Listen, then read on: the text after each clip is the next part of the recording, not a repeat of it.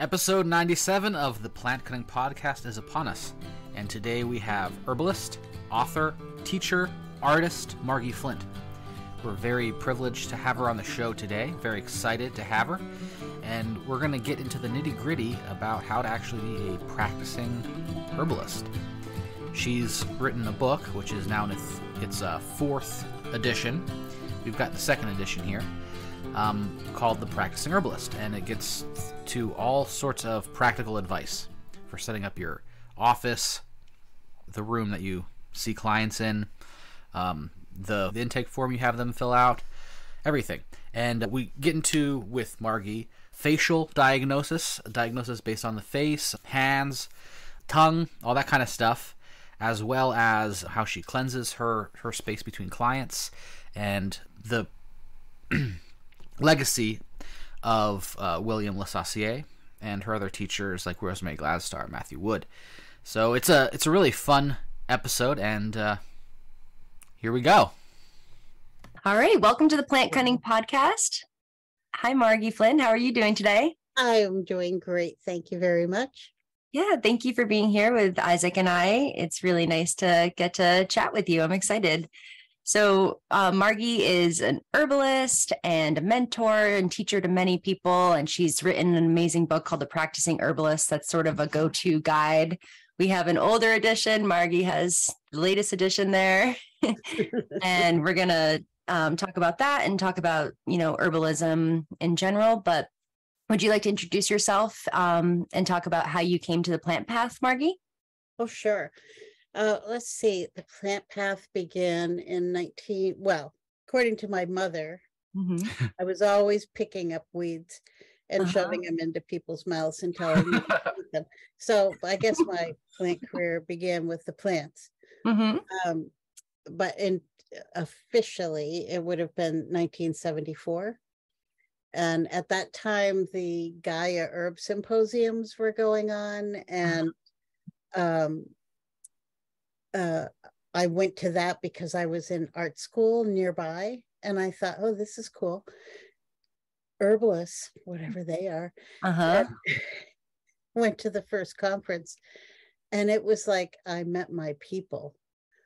There were only 65 people, including all the teachers and the cooks.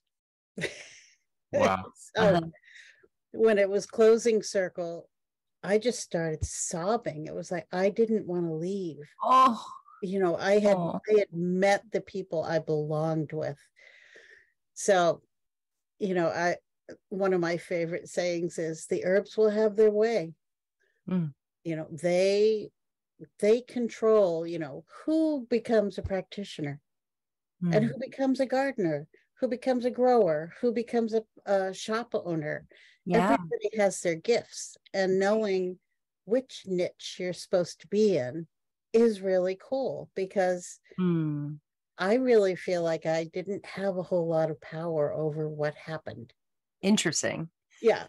And crazy things happened, like 1974. Wow. So how much of the story do you want? Let's talk about, it's in the book. People can read that. Okay. Yeah. Do you have any teachers or mentors that you were heavily influenced by that you want to talk about? Okay. Yeah. Well, first teachers, Rosemary Gladstar and David Winston, I met at that conference. Oh, cool. Yeah. And Rosemary, I had on a skirt with a beautiful slip, and she had on a skirt. This was back in the hippie days, when we all wore flowing skirts and, wafted around. And so we just, I love beauty. She loves beauty. We sat around talking about our slips. Nice. Oh, you're an artist? Cool. Well, let me see your work. And I showed her my work, and I said, well, do you want to trade for the apprentice program? And she said, sure. So that's as simple as it is. It's like you have a conversation, you share your heart, you open yourself to change, and receiving, listen to the words that are spoken. Yeah. when people come into your life and, for instance, make a suggestion, oh, you might try, teaching at libraries, or, going to the YMCA or whatever to share your classes. Those are all, you're meant to hear all of those things. I do believe in synchronicity. Big time. Yeah. Yeah, big time. And David Winston, he felt like a brother right away. And I remember I had a dream that we were bears and talking away. And weeks later, I told him about that. He goes, "Oh my God, that's big medicine." Yeah, definitely. I didn't know that. And, back in the day, he would drive here from New Jersey and teach up at my dining room table to 5 people. Oh, wow. And that was the way I got to learn, with 2 little kids running around. And he would teach and to drive home. Can you imagine nowadays? I mean, to have David come and teach is thousands of dollars. Yeah. Worth every penny. Right. So David, Rosemary was folk medicine. Yeah. More, and David was more a mix of First Nation beliefs and Chinese medicine, and very, very much more into the scientific, with a nice blend of others. And so they were my first 2. And then, Cascade Anderson Geller and Brigitte Mars, there's a whole generation of herbalists that began the herbal movement in the United States. And so, at each conference, I would meet more of those people. And then Matthew Wood. Yeah. And Matt is totally different than Rosemary and David. Yeah.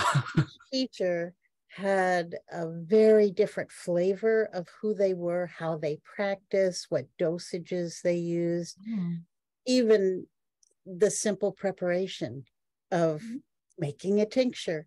All 3 had totally different ways. Interesting. I know. So it's like, and I love that about herbal medicine. Rarely is there a bad way to do things. Right. I do believe you should understand why you're doing it in a certain way. But I remember Nikki Telks and she believes that she's also a teacher of mine, even though she's a student. She's also a teacher. And you get really smart after a while and realize, oh, my students are my teachers. Yes, that's really nice. So anyway, she said, oh, you really should measure out your herbs and your alcohol. And of course, I'm thinking, I'm too busy for that. So I said, let's do an experiment. You do it your way, I'll do it my way, and we'll see what happens. So I, put my herbs in the jar, and then she took them out and measured them. Yeah. Then I put my alcohol in. She figured out how much was out of the bottle. Okay. We did our whole thing. They were exactly the same. Oh my gosh, no way. I thought that's like intuition, oh, exactly, just by the it's just the folk method. Put it in, cover it with alcohol until there's 2 inches of clear ahead. Yeah. And if it's roots, the jar will expand 2 times, so be careful. So yeah. So other teachers, William Lesaussier, of course, he's the one.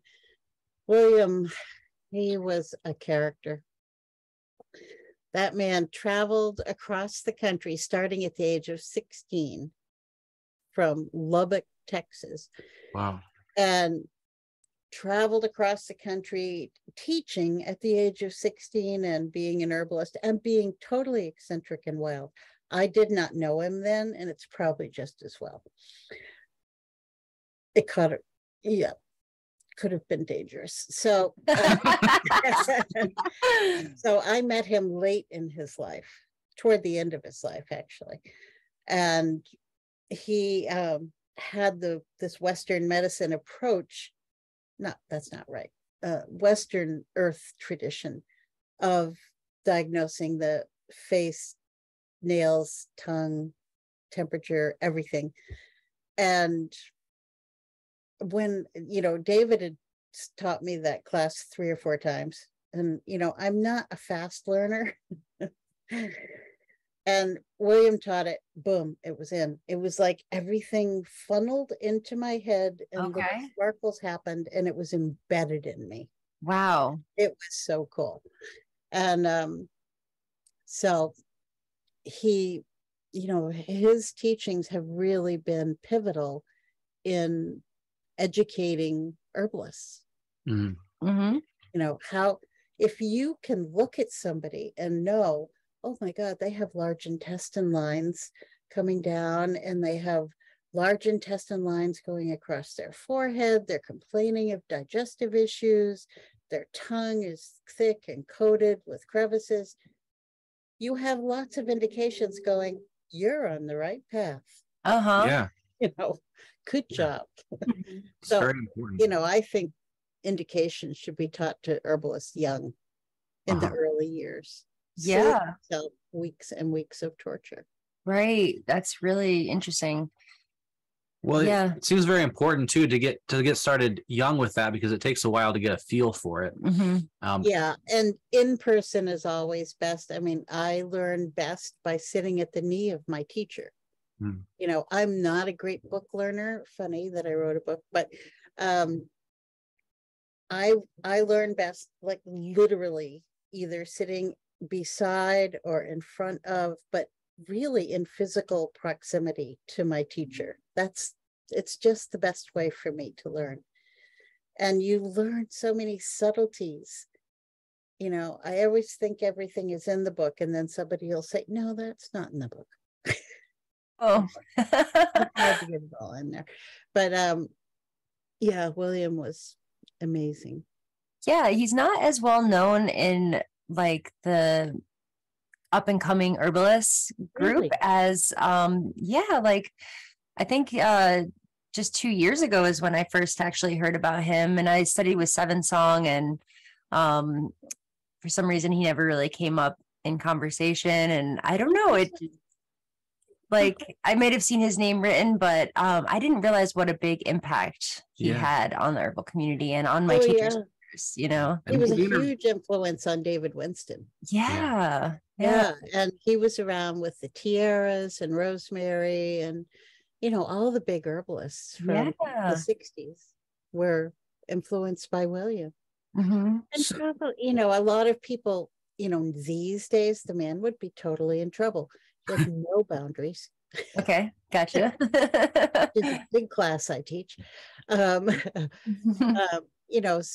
he would have just been in trouble, which is an interesting thing. A teacher often has much to teach, even though they may not be living in a way that you admire. What I mean, it's like presidents and Brown and all that stuff. It's like, are they a good president? Yep, there's all this other stuff going on, but totally. I have learned not to judge people. I try really hard. Well, people are multifaceted, and they can have really amazing gifts in one area and then have a shadow side that they've never really delved into or addressed. Right. Yeah, that's just the way it is. We're all unique. Yeah, totally. But so where did he learn these techniques of like diagnosis?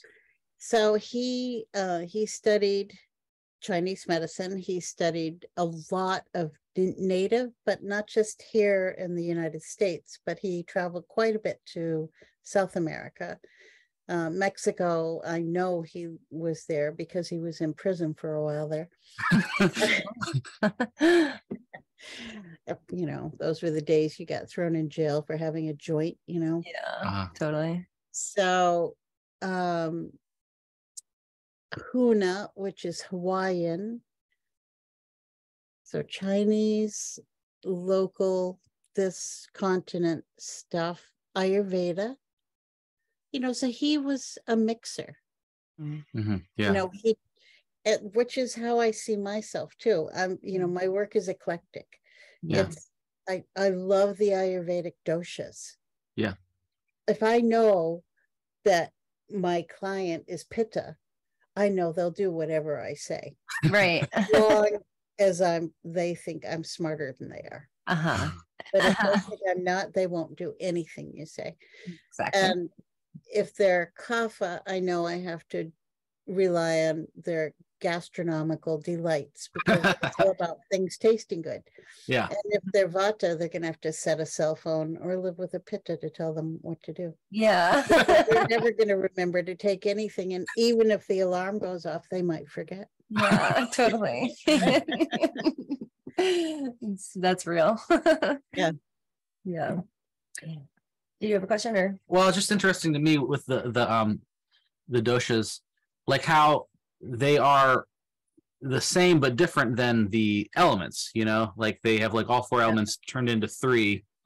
But it makes me wonder, so there's like kapha is water and earth, right? And then vata is like air.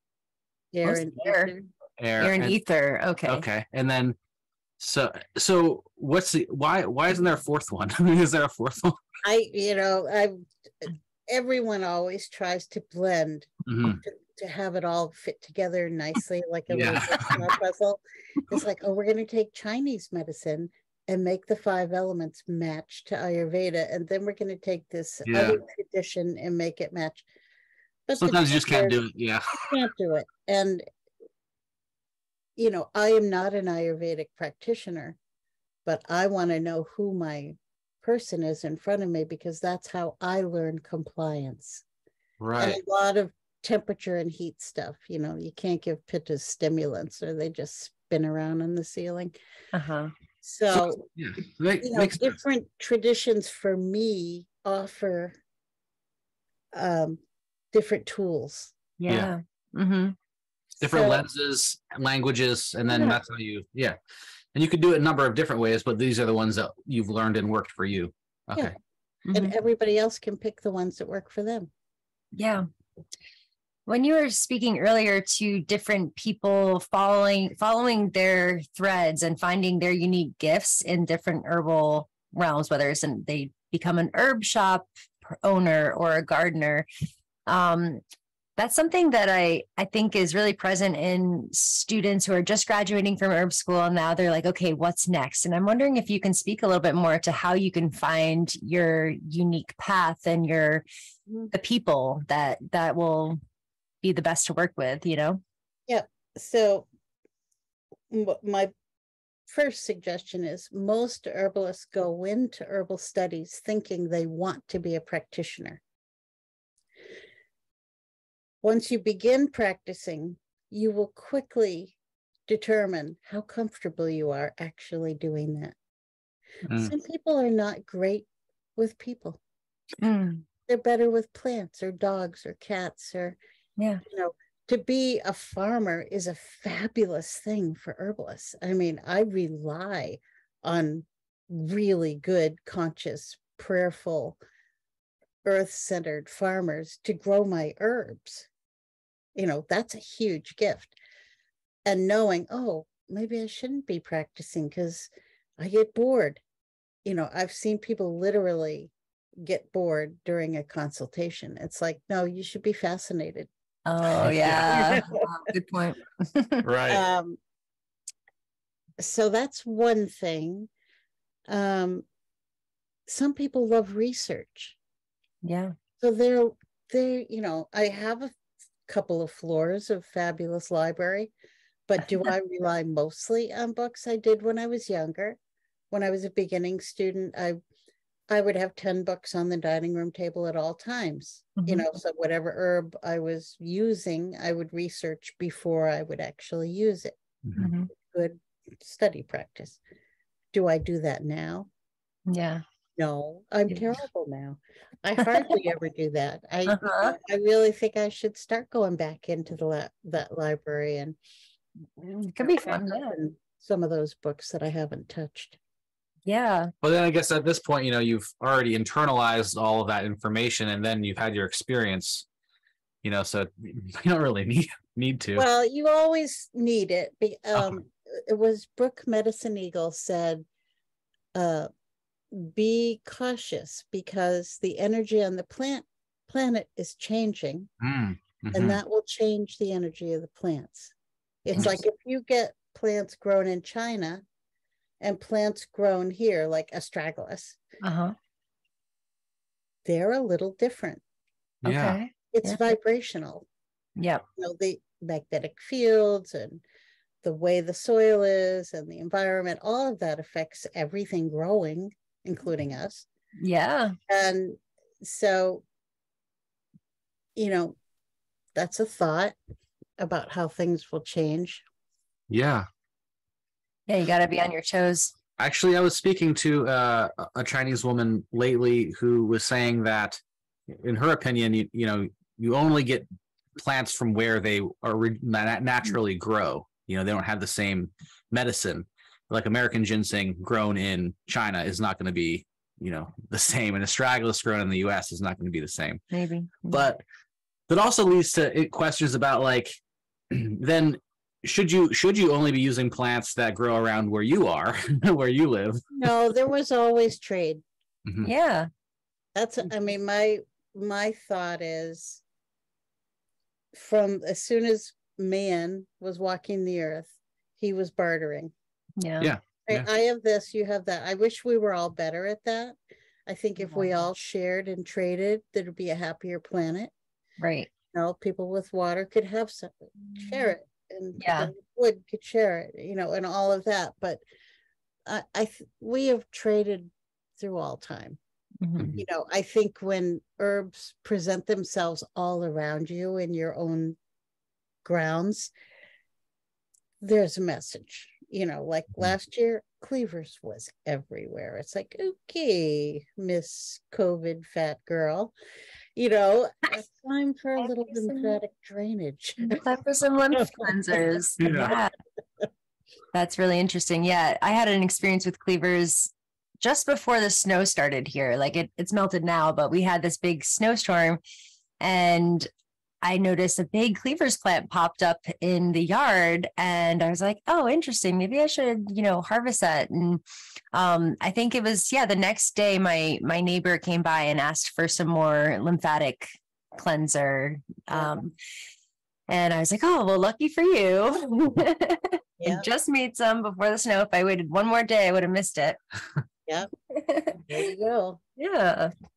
And plants are incredible. I mean, we have a lot of snow. We haven't had any here yet, but I'll often be able to go out and find plantain leaves or celandine or something like that. Nice. When the snow is there, you just move it aside and they're green and juicy and fresh as ever.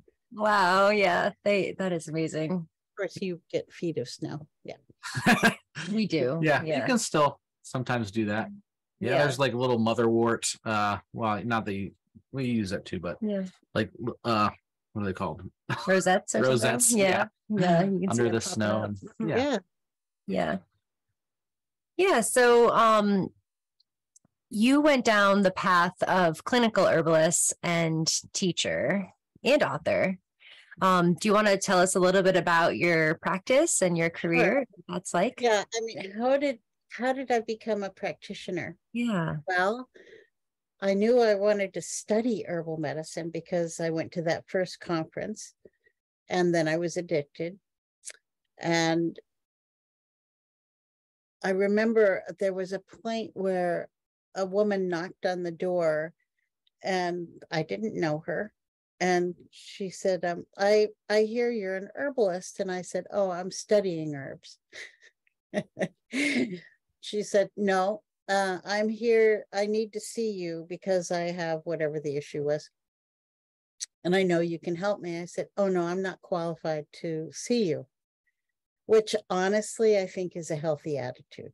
I agree. Yeah. And she wouldn't leave. So, I let her come in and asked her questions. I didn't even at that point have a full intake form of my own. I used the one from Rosemary's correspondence course. Nice, yeah. And took probably 2 hours to ask all those questions. It did learn after years to, cut that time frame down. Mm-hmm. But again, the herbs will have their way. People I didn't advertise. It was all word of mouth. Wow. Yeah. Well, I guess that's one way you know. Yeah. They just keep coming through the door. And then when I began teaching apprentice programs, I didn't feel qualified. Rosemary called me up and said, "Oh, Margie, I'm going to send you my overflow for apprentices." I said, "I can't teach herbal medicine. I'm just a beginner." She goes, "Oh, hell, I've already sent them." You're gonna learn real quick. It's like, what? Oh my goodness. Yeah, How did that go? As I said before, the synchronicity of events is so important to listen to. Yeah. She literally threw me out of the nest. Right. Yeah. And then, how did the book begin? She Yeah. had me come up and teach, like, I think it was, maybe it was, could I write a little something on how to do an intake and maybe set up my office? It was like 45 pages of a copy shop, spiral bound. Oh, wow. Nice. That was the first book. Wow. Yeah. She Yeah. pulls it out every once in a while and goes, Remember, look what I did. I encouraged you. she would never say that. Yeah. But she is one of the most humble people I know. Yeah. No, she's amazing. Yeah. Yeah. So let's see. Practice started that way. The book had its own energy too. And I do think the book is the legacy of William. Oh yeah, cool. Yeah. Really, it is what keeps his name alive. Yes. And he really was such an important teacher in the 20th century. Yeah, for sure. For all his wildness. There you go. Yeah, I'm really glad that we have this book and that we are reminded of his legacy. So yeah, it's exciting. Well, yeah, you look through it a lot when you're looking at clients. Yeah, no, I've definitely used it a lot, and I'm still like, I have to actually look at it for the facial recognition. I don't have it downloaded like you do. You would if you sat. I'm trying to train other herbalists to teach this class. Cool. Because the truth is, I, like everyone else, am going to die. And I don't want the class to die. I want the ability to teach reading the body to be passed on to other people. So I have been gathering people who've studied with me or want to study with me for that purpose. And I'm just trying to, if I'm teaching somewhere, I'll throw them in and, they'll be prepared to teach a section, but I'll have them start to teach. And that way, Well, but I don't want to organize anything official. Yeah. I'm done with that. You can pass the baton. It's fine.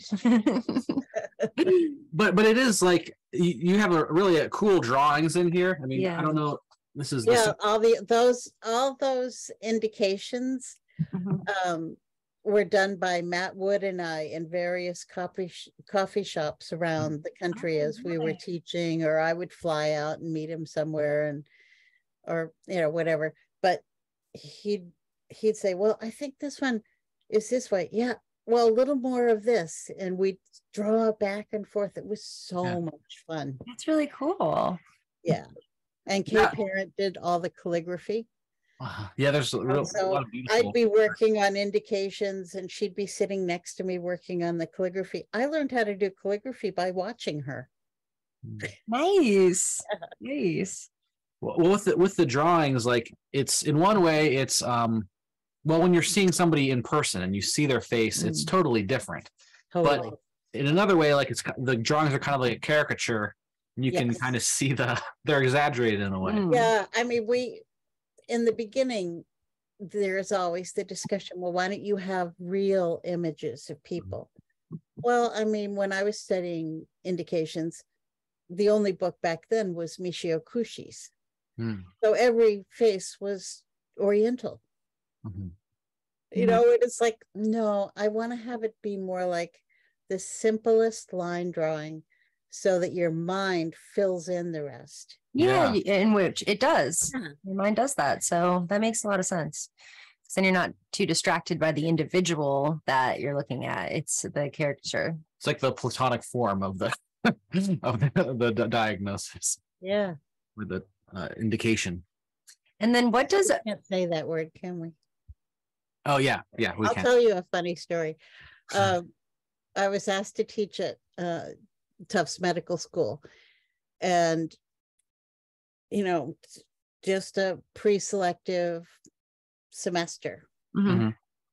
And I thought, what am I going to call this? I can't call it herbal medicine, you know, because you get arrested for that.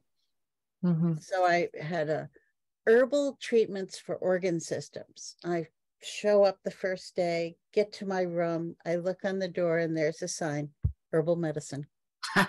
Everybody knows what it is. Yeah. Yeah, that's funny. You know, and you know, our medicine, the medicine of the earth, is traditional medicine. Yeah. Western medicine is not traditional medicine. They are babies. Yeah. Toddlers compared to herbalists. Mm-hmm. I mean, herbalists have been walking the planet and tasting things and helping people much longer. And I have respect for Western medicine. I would be dead a number of times had I not called on them for their expertise. Right. And I do believe in working with doctors. Yeah. Yeah. I think that's, I want, in an ideal world, I want my people to take my invoice in with them to the doctor and say, put this in my file. mm-hmm. Then Yeah. there begins to be records. Right. It would be nice if there's a little more collaboration And between respect. Yes. and respect, respect. yeah. Yeah. Between herbalists and doctors. Well, Working with Seven Song, we got to see the Ithaca Free Clinic, where it's a mix of MDs, nurses, acupuncturists, herbalists, and Reiki practitioners, and Through integration. yeah, true integration. And then for the chronic healthcare patients, they all have a monthly meeting where they go over each of their files and see how they can help the person from all the different angles, and maybe somebody missed something in their last conversation. Oh, wonderful. It's really special. Yeah. So I think that's a great model for that. And it's a good goal to work towards. But yeah, like you said, there's just not that level of respect on So, but there average, are many doctors with- who do respect us. I mean, if I look back on the years, I was at Tufts 6 years, and it was the most popular class in that group of preclinical courses. And most of my students became big name integrative practitioners. That's awesome. You know, so it was like, that was successful. You know, That is because amazing. the herbs are powerful. They are. Yeah. You can't deny that. Yeah. Mm-hmm. and I mean, to me, it seems like Western medicine has so many good qualities as far as like crisis and emergency, but there's really nothing. And some testing practices testing are really good. You know, like I can't see inside somebody's colon. I see the indications, Yeah. but I don't know if it's just a growth or an active tumor. Right. So they have really fancy tools. Yeah. Mhm. Blood tests. I have my own tools, but they're not as fancy as that. Yeah. But they're also high high maintenance. They're expensive.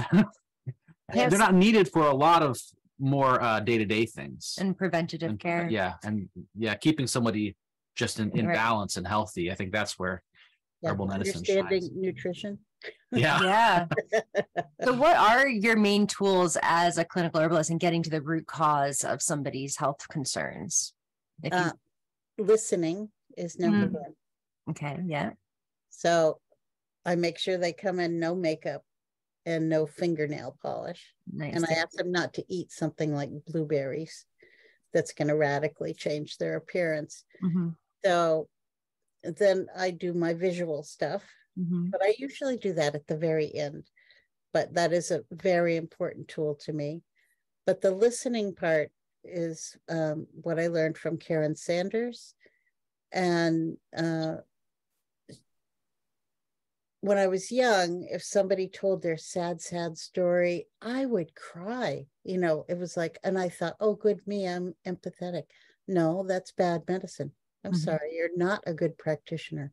If I start crying while somebody's telling their story, it's role reversal, and they begin feeling like the practitioner who has to take care of me. Mm-hmm. Man, that was a hard switch. Yeah. So Karen teaches you how to remain empty. And so did William. He didn't phrase it the same way, so I didn't learn it as deeply as I did with Karen. But when you're empty, the words are heard, but they don't connect with your own memories of your own life.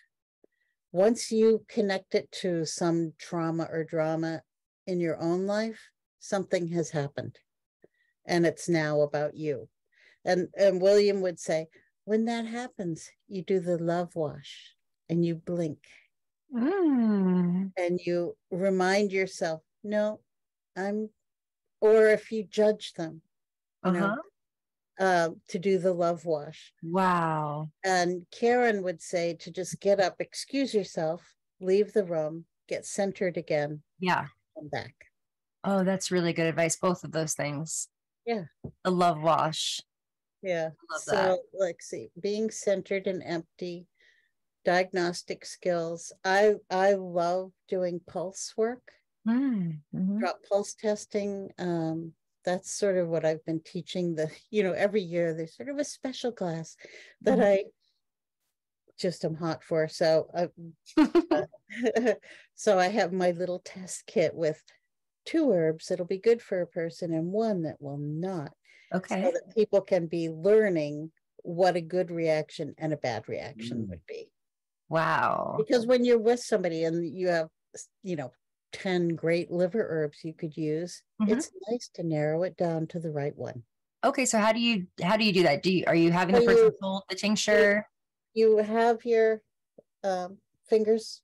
If I'm teaching, I have 2 people on each pulse. Okay. And then I have another person in front of them who gives the tincture I've suggested, because I've already diagnosed them. Oops, I used that word.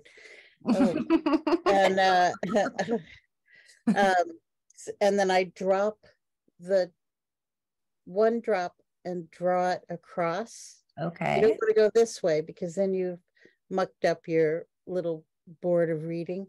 Okay, yeah. First drop, second drop, third drop. Gotcha. So you kind of go up. You don't want to put it on the same area all the time. And then you feel the pulse. Did it get better? Did it get worse? Did the tension leave? Did it arise up? Did they blush? Did they cry? Did they sweat? Did they laugh? Did their shoulders drop? I mean, there's, wow, 50,000 things you want that you'll notice, and you train yourself to notice. What did you see? Can we try that later? Yeah. Practice on it? It is so much fun. Yeah. And it's really good to have a couple of herbs that just shake people up. Yeah. One of my favorite ones is werewolf root, which I can never say the Latin name of. It has the most syllables in the universe.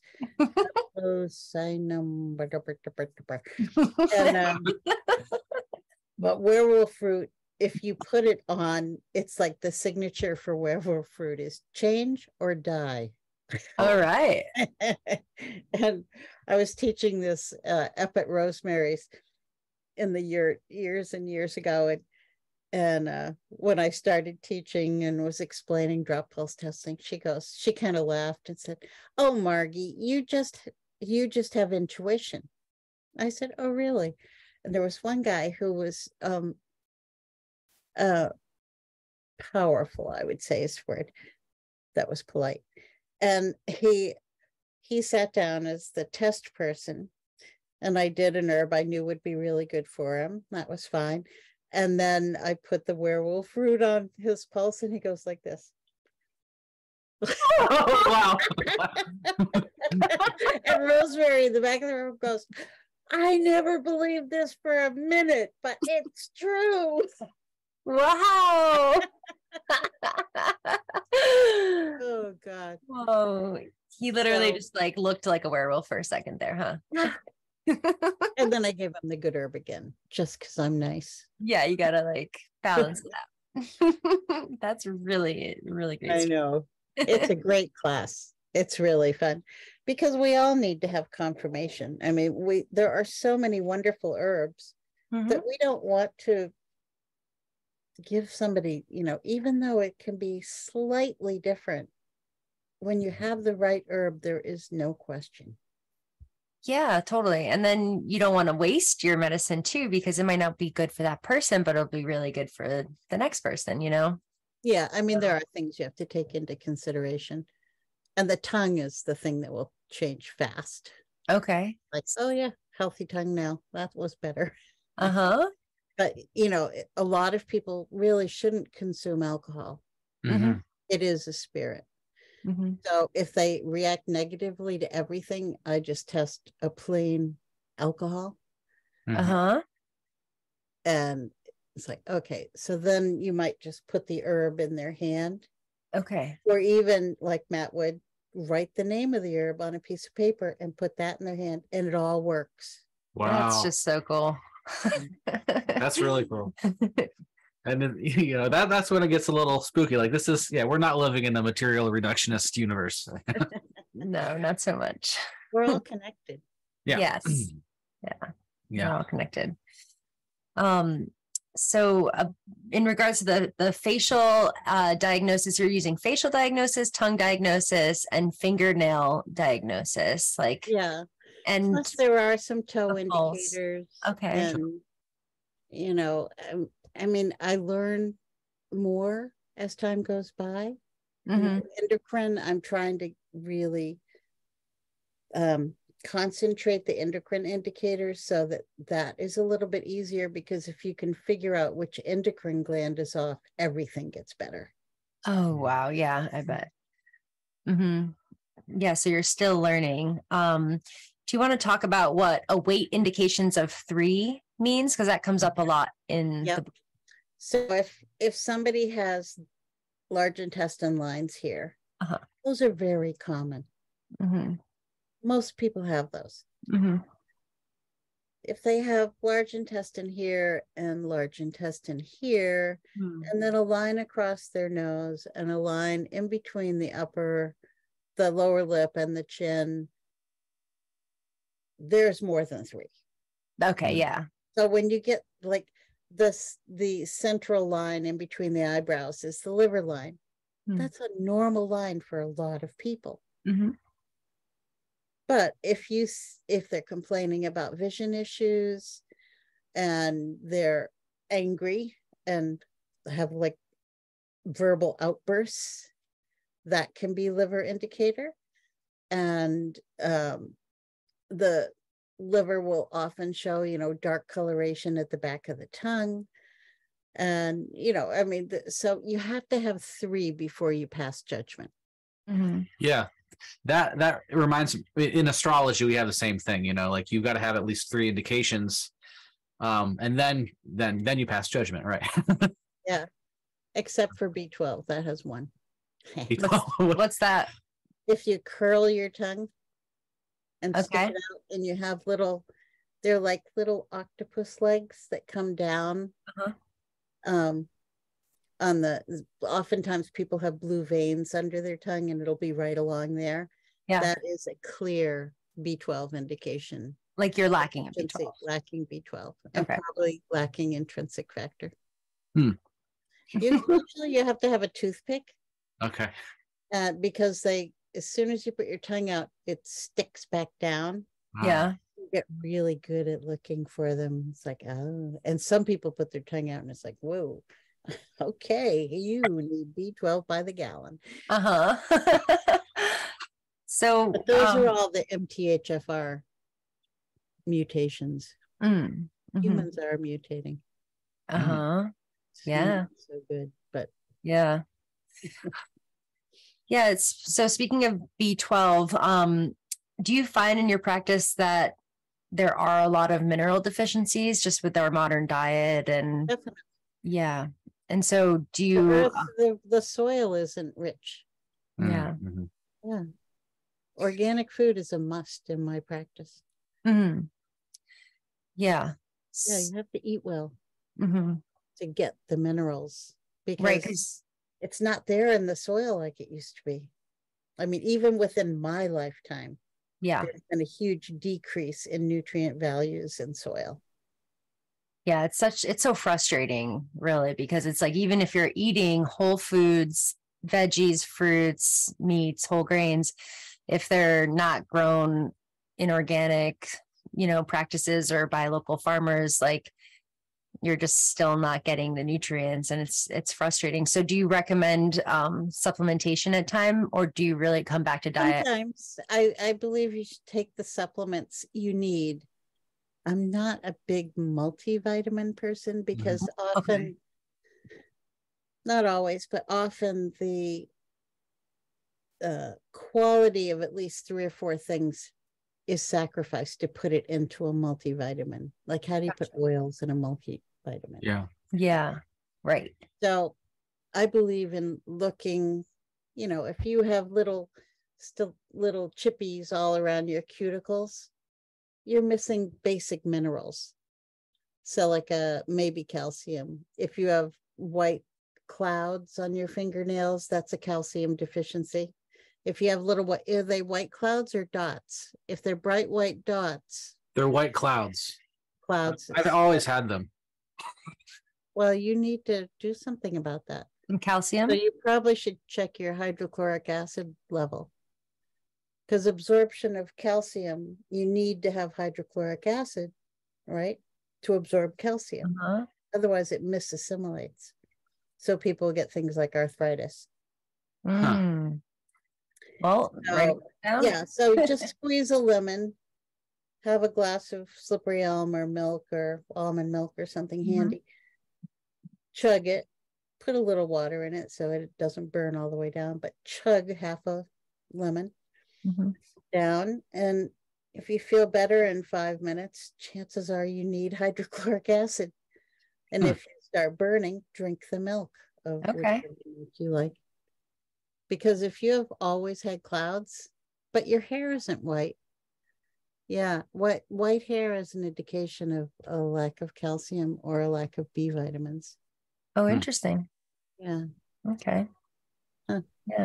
Yeah, this is where I love the puzzle. I want to ask them 50 questions now. Right? But I retired. I'm scared. You're gonna have to go to one of Either that or we'll have to trade for an astrology reading.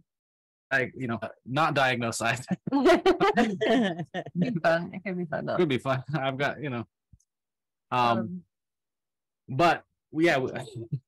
So I wanted to ask you something regarding when you're seeing a lot of clients, you're exposed to a lot of different energy, and you talked about crying in your early days. So how do you cleanse and protect yourself and your space and your family? I clear my house in between every client. Okay. So when I was seeing clients all the time, I would, at the time, I would burn sage and sweetgrass. So now, trying to be more conscious about my choices. Yeah. Even though I get herbs that are taken with prayer and, proper ritual, I do understand the recent thoughts. So I tincture sage and sweetgrass and spray. Oh, nice. Yeah, it's like there's always a way.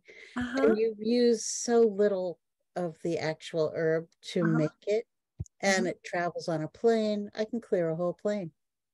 Wow. And I do. That's great. So what I do, my ritual, which I learned from Rosemary and David, is to start in the east, pray, call in the energies, spray or burn in the old days, and go from east, south, west, north. And I do the whole floor that is public. Okay. Including the bathrooms and, all the space, because I don't want that Ghostbuster goo in my life. I'm happy people release, but I don't want it. Yeah. It's got to keep moving.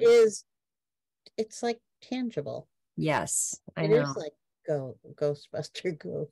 Yes. So I clear, and I also have bells, and I Mhm. also have, I have crystal bells and the big metal Tibetan bells and cute little chimes with mallets. And I like toys. Yes. More the merrier. Yeah. Yeah. And sometimes maybe to transmute certain energy, the sound works better than the plants. And you always have to leave a door or a window open to let it flow out. Yeah. Mhm. Right. Mhm. And just go back to the earth, because the earth can handle a lot better than we can. Right. Yeah. Yeah. And I protect myself too. Mhm. I have a very brief meditation where I'll call on the Archangel Michael, who is stunningly beautiful in his blue robes, a little short. And he comes toward me from the mist, and we clasp. He merges with me, and we clasp his sword. And then I cut the cords right, left, above, in front of, behind, and then I jump in my mind and cut underneath so that there's nothing attaching to me. And then I surround myself in a pure white light, and then around that I do a pure blue light, and I do my property. Yeah, you let it expand. Yeah, because all this is, people enter into this space, and it's sacred space, so it has to be cleared, and I have to be cleared. I love that meditation with Archangel Michael. Did Archangel Michael teach you how to do that? No, I learned it. I might have learned that from Sandra Ray or Bernie Siegel or somebody back in the day. Yeah. I mean, it has a lot of similarities to like a banishing ritual or something like that too, calling on archangels, going the directions. And yeah. That seems like a very useful, effective thing to do. Yeah. And there are, I mean, the directions are important to me. Yeah. My property, I'm caretaker for this property. When I moved here, it literally was a junkyard. The house was here. I rebuilt it, but the yard itself had oil trucks, like household oil, and the guy, it was the neighborhood dump. There was all kinds of junk out there. I wrote it till all the soil blew away, not a worm here.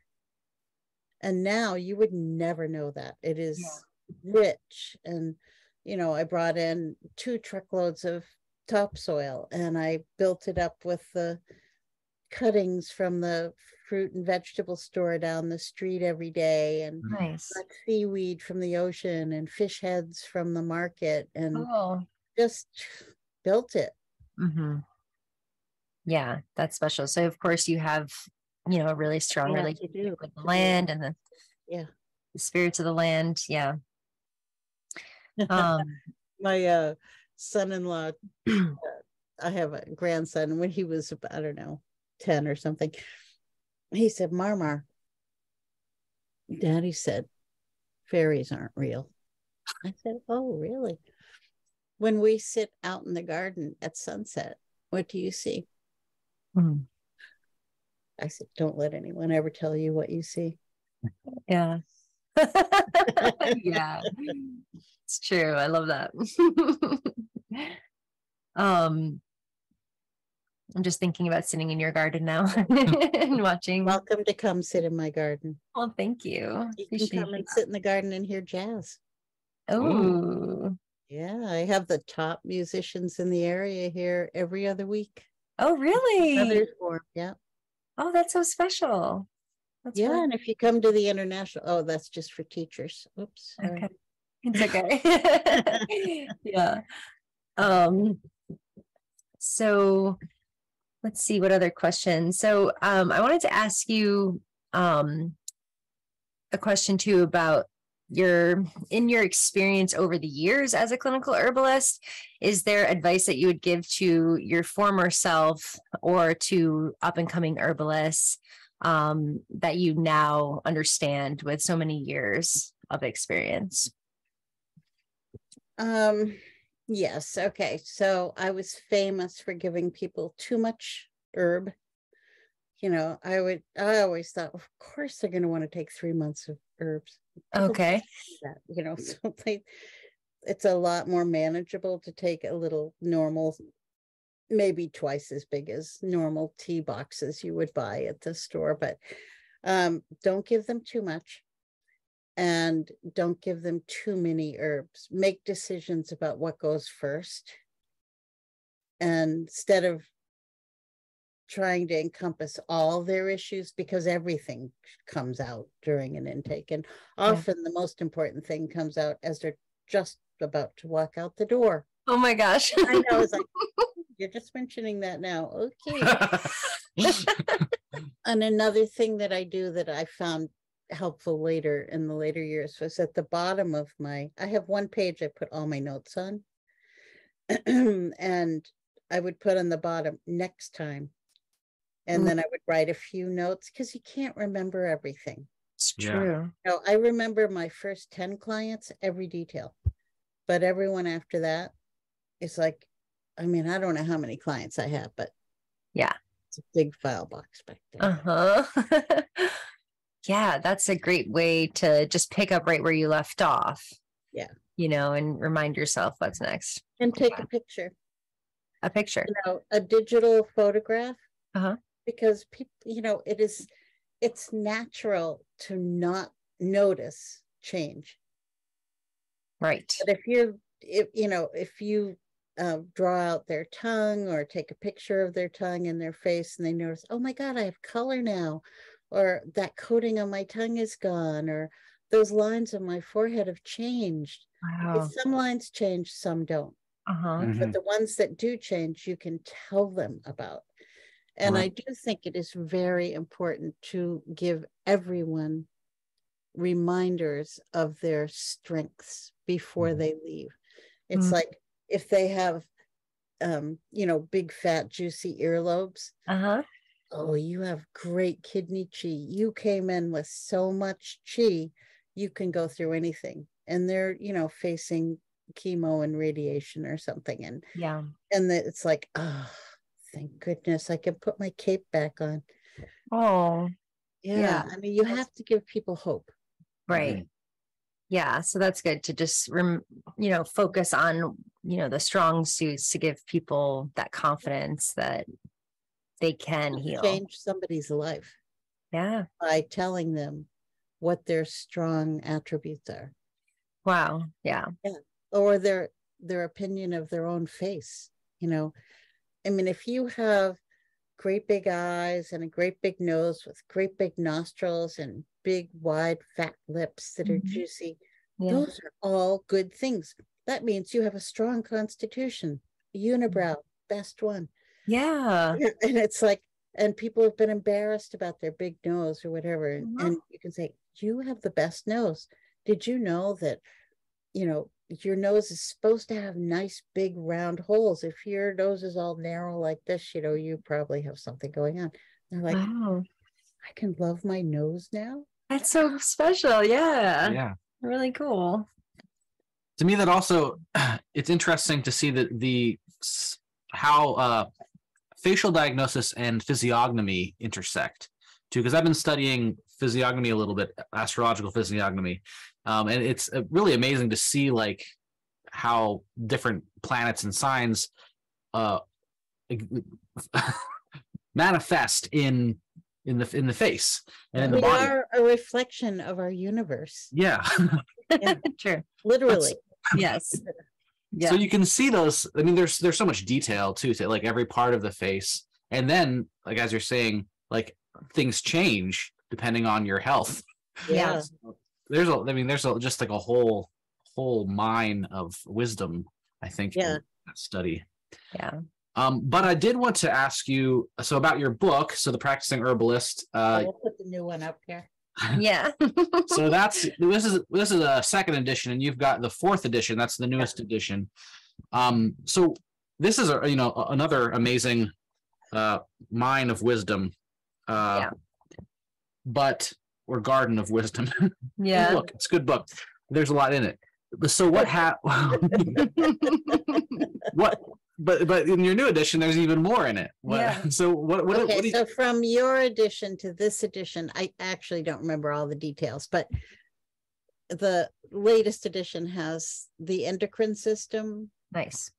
And cancer Mm-hmm. treatments and Lyme disease, Mm-hmm. and how to use a sous vide. Then you get to see a picture of my son. Mm-hmm. Let's see, brain injury. Oh God, there's so much in here. I mean, the book covers how to organize your office. So all those details change in time. So the whole book's updated. Uh-huh. I'm going to look at the table of contents and cheat. So how to set up your office, how to see clients and ask questions. So it's got my intake, and you should not copy my intake. You should make your own. Mm-hmm. You know, if you don't know why you're asking a question, why are you asking it? You know, figure it out. Yeah. Accounting. Mm-hmm. Every herbalist should take a business course. Yeah. You know, how to run QuickBooks. Yeah. Totally. And QuickBooks is a flawed program. Yeah. Let's see. I've been using online classes, like, you know, virtual. That's all new, so that's in there. Oh yeah. Yeah, calcium, HPV, cancer. Oh yeah, HPV. That's a good one to have in there. That's worldwide. Yep. Intrinsic factor, understanding it. The lack of intrinsic factor affects 740 something known medical conditions, and that's only the ones that show up as serious medical conditions. It doesn't count any of the minor ones. Wow. I never heard a doctor talk about it. Uh-huh. Would you mind talking a little bit about that very quickly? So for those of us, so in your stomach, there's a glycoprotein that is able to transform all the B vitamins. If you're missing intrinsic factor, you can't absorb B vitamins. Wow. Yeah. B vitamins are essential for life. Yeah. So you have to skip the stomach and go sublingual. Okay. So a spray or a homeopathic or a liquid vitamin, but it has to go under your tongue. Because all those little octopus legs I was talking about are reaching for B12. And when they disappear, you've got enough of it. Wow. Okay. Thank you. So it's like cancer, all mental disorders, autoimmune disease. Wow. All anemias are all a lack of intrinsic factor.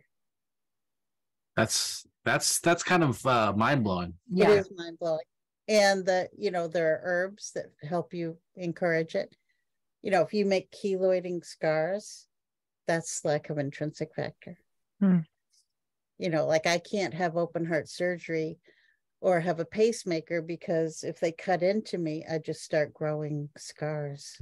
You know, I had my appendix out when I was 14 and then had surgery 20 years later. They pulled me right off a plane and threw me in the hospital.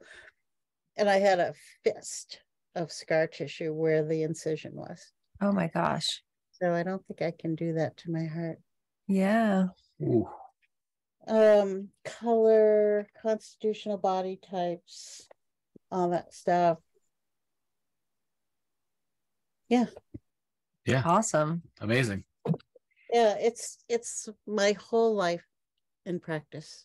Yeah. Yeah, I like how personal it is too. Like you even share all of your artwork, or not all of it, but a lot of your artwork in it, right from the cover. And it's gorgeous. And you have all these anecdotes and stories and pictures. I love the picture of you and Matthew Wood and William Massacia in the front. Like, sweet.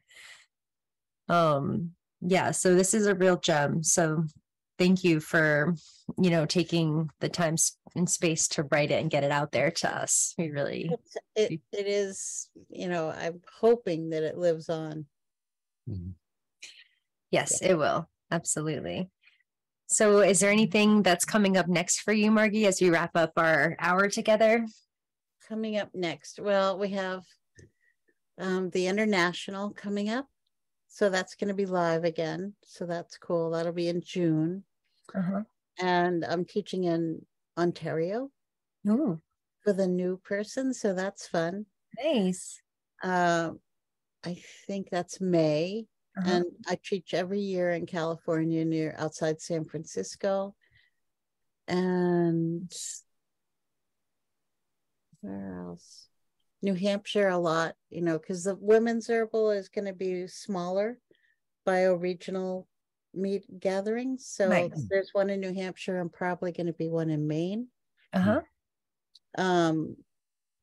then private schools have hired me out, so I don't think you can just jump in on those. Yeah. Awesome. Well, and if folks want to find out, I have one class in my own yard. Every summer I teach one. Awesome. And so you can come and study with me here. Would the best way to find out about those just to go to your website and sign up for your mailing list? Yeah. Okay. And what's your website? It's Earth Song Herbals, EARTHSONG Herbals with an S.com. Awesome. Amazing. All right. Well, thank you again, Margie. This has been fabulous. Really like talking to you. It was fun. Yeah. Thanks.